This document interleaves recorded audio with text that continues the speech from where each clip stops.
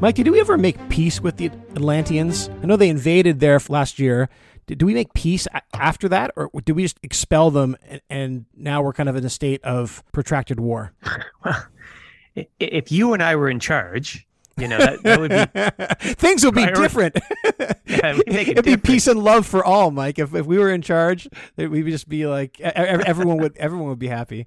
That's why I don't know why we haven't elected us. I don't understand. Well, I wouldn't go that far to be totally honest, but certainly it would have been like, I would have thought what a major priority would have been to try to, like, if not sue for peace, open. I think we talked about this before, is to open up diplomatic relations or engage diplomatically with the Atlanteans. And to be honest, I thought that they would have done that. It's a massive thing. Maybe it's easier said than done, though, right? Like how do you contact these people? They're living on the bottom of the ocean. We don't have technology for going to the bottom of the ocean. Like, what do? Do you just, I don't know, drive your boat on the surface and start pinging them? We know that Reed Richards has technology that can go to space. So I would imagine that he could probably work, a little on some, if he can withstand the rigors of space, and then it could withstand the rigors of the ocean. Well, I don't know about that. Like, space is almost more space. There's like nothing there. You can kind of just blast off and away you go. You have to escape Earth's gravity, but you start going down into the ocean, and there's like a lot of pressure. Like anything, you send a spaceship down to the ocean, it's going to get crushed.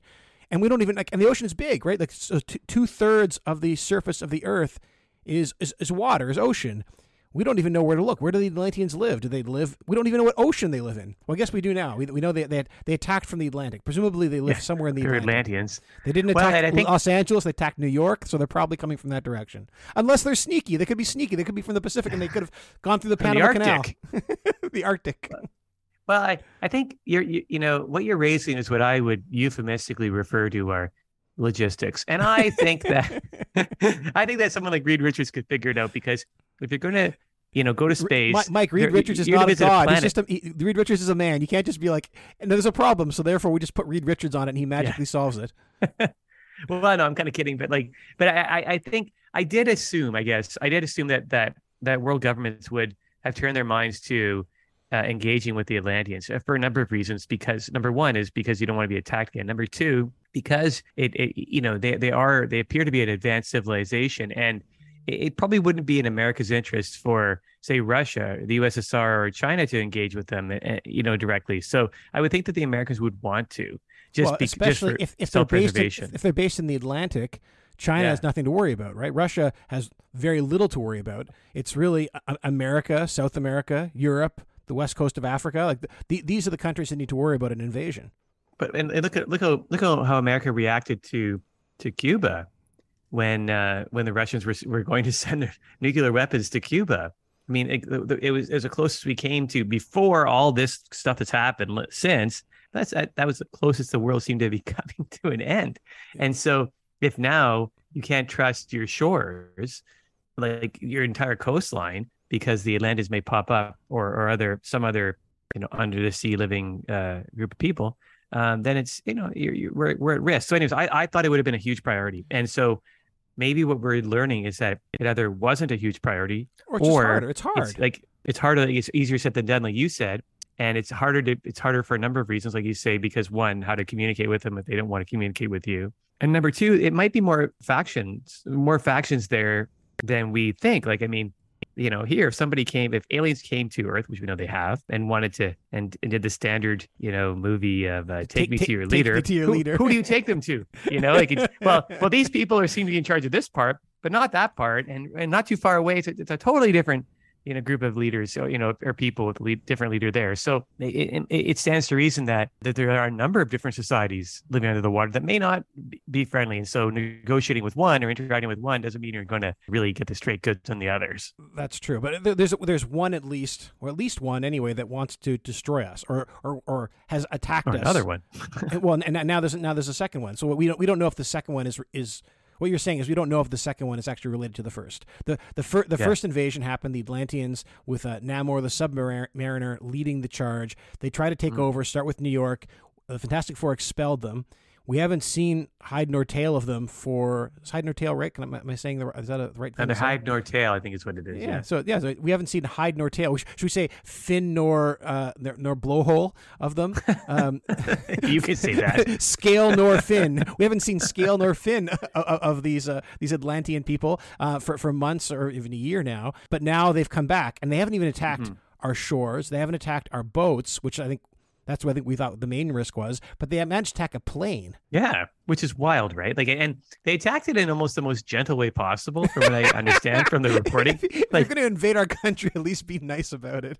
Well, they were. I mean, it wasn't like when Namor sent that Giganto monster to ruin Lower Manhattan.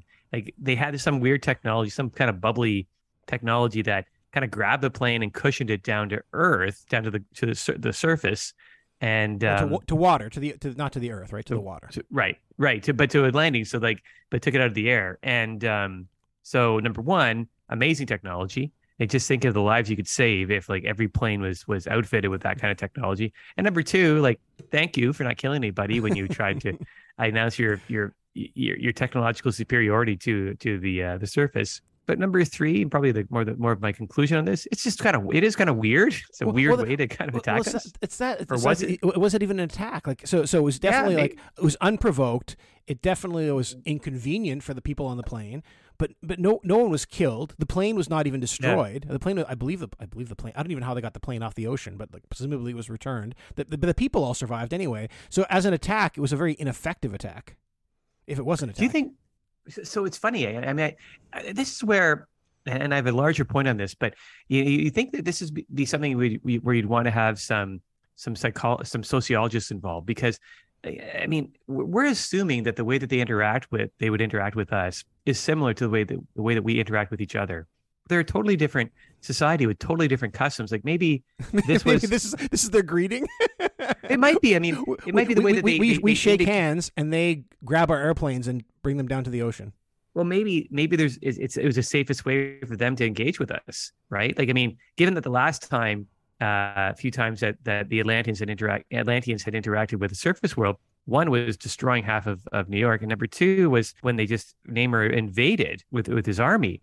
And so maybe if the Atlanteans wanted to open up diplomatic relations with us, like just showing up on the shores probably wouldn't be met with kindness or wouldn't be well received. If they had a bunch of people that just showed up in New York again, I'm sure we'd send Thor after them, right? Yeah, like I'm not an Atlantean apologist or anything, but maybe that's it. And so that leads whose to my side are you on, man or Mur, Michael? Man or Mur? Well, I'm on the side of peace, as we said at the beginning of the of our show. But anyways, this all led to me thinking like before we could probably engage in true diplomatic relations, we probably need to have a little more information on them. And so you would think that there's three ways I could imagine that where we could get this information that's necessary to kind of understand them better before we try to engage them diplomatically. Like one would be, that seems to be how the main way we've done it so far has been to like engage with them through superheroes as proxies. And so the information we get about them are really just coming from the superheroes who fought them. So I don't think that's exactly getting the best information about what they're like as a society. We, maybe you learn more about what they're like as their armed forces, but not, how to properly engage them. So probably isn't the best way to deal with it. Number two would be through, say, the military, because they would be closest next to the superheroes to have the technology to go down and engage with them. But yeah, so Tony Stark can probably build something that some sort of like undersea ship that could go down and communicate with these guys. But I don't know if, again, that's the best way to engage with another culture, by sending the military and to investigate them. And number three, and I think there are, again, my broad word of logistics involved in this, but number three would be that you would have it'd be a field of scholarship, right? Where you'd have people who like sociologists and really people like that who would study them at a distance and maybe study them a bit closer and figure that out. And so those are your three. I think there's probably more than just three possibilities. Why not just send, like, you build some sort of like underwater ship and then send diplomats down to talk to them? Like we can we send diplomats to other countries. Why would you send diplomats to these guys? We don't need a sociologist. We don't need the Navy. We just send some diplomats. No, but my whole point is that if you send a diplomat in cold, where the only way that these diplomats have been trained to interact with have been with human cultures, then I think that they may make a massive misstep. Like, it's one thing to kind of like I don't think that our diplomats have been going to countries that have historically been isolated or have been unfriendly to us without serious advanced study. And so that's what I'm saying. I think before you send a diplomat over there, you would actually do some kind of recon, some kind of investigation, so that they would know, say, it's an insult, for instance, to, I don't know. Yeah, fair enough. Yeah, because we sent those people into, I think it was down to in Papua New Guinea. There was like, it wasn't that long ago. It was like 40 years ago or something. There was like some tribe that had never encountered modern civilization, and we sent some people in to talk to them, and they just threw spears at them. Like they weren't very happy to see us, and so maybe it's the equivalent. These guys are just throwing spears at us because they don't understand. But at the same time, like they must have. It's not like these guys have had no encounters with humans. Like Namor and the Submariner has been around since World War II. Right? He's encountered humans for 20 years. He's presumably passed that information along. He's battled with the Fantastic Four, and they've had encounters. Like there's information with these people about us that they know about. They probably know more about us than we know about them. No, that's another good point though. But that's another, like, again, would you want to engage with people that knew a ton about you? Like, say you're negotiating for business, they know a ton about you, how you think, how you interact, how you engage, and you know nothing. No, of course not. But my question is, like, I'm not sure putting some academic from Harvard or Princeton going to an ivory tower and just thinking about what would these people be like is going to help us very much. No. But I'm saying it wouldn't be that. I'm not saying they just be sitting writing articles. I think it's that they like people, like highly educated people that know how to interact with between different cultures would have a start on it and could interpret it better than you and I could. And I'd imagine that, or diplomats even, or the military, or even superheroes. And I would imagine that many universities are probably starting to offer courses in extraplanetary or intraplanetary, sociology and stuff. You know what I mean? Like instead of geopolitics, it's like hydropolitics. Yeah, like, because like I think that what's happened over the last few years has opened up so many fascinating areas of study. So your specialty might be like, what do you study? It's like, well, I study Atlanteans and all we know about them and stuff. And I try to find some analogs within other cultures. Oh, what do you study? Oh, I study scrolls, and and what do you learn about them? Oh, well, and you know anything more than they just change their appearance? Not yet, but I'm looking forward to studying more. But I'm making a freedom of information request to the Avengers to get more information on them in case they've interacted with them. But I just think that there must be, if there aren't, then there should be some fields of study opened up, because it should pay dividends to how we interact with these people. There are PhDs studying basket weaving, so I'm sure there's PhDs studying each and every alien race that's come our way. Yeah. And so they can study the Atlanteans. But the problem with this whole explanation is that maybe we don't have time, because this may not have been some kind of friendly, weird way of interacting with us. It may have been another act of war. So the next question is, maybe we don't have time to deal with them diplomatically, and we need to just find a way to actually, number one, communicate with them, and number two, know how to engage them, because it looks like, even though we've seemed to have fended them off, they know both those things, how to communicate with us in their own way, and they've been able to attack us and engage with us, and we need to figure that out and bubble us safely. So that's one more. One more thing. I know we're running long, but I want to talk about their technology stack. Like, these guys have this incredible technology, and they managed to develop this technology while they were underwater. And that's what I don't understand. When we even just like basic technology that humans have developed, like we don't like build iron ships under the water, like, because you can't get the heat right to go and like do smelting. Like how do they even like develop the ability to have swords and iron and steel, let alone the ability to create like bubbles that can pick up airplanes and gently put them down onto the planet?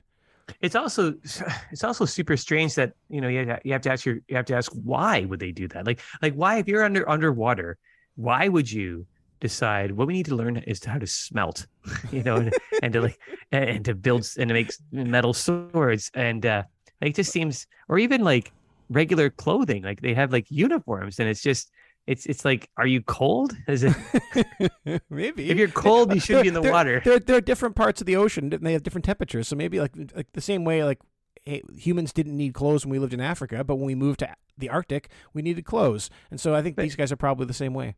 But I'd like to know how their bodies work, because it's like, I mean, I've been in the water, and putting on an extra shirt in the water doesn't make me any warmer, and it doesn't make the swimming easier. So it's like, if I was like an Atlantean and I wake up in the morning, I'm like, oh boy, better change out all these wet pajamas while I'm in the water and put on something else. So another thing that restricts my movement underwater, like a sweater, it just doesn't make a lot of sense to me. And that's the reason why, Ed, we need some serious scholarship into Atlantis. We need some specialists, not just Atlantean scholars. I want Atlantean clothing specialists. Yeah, fashion, and Atlantean and fashion.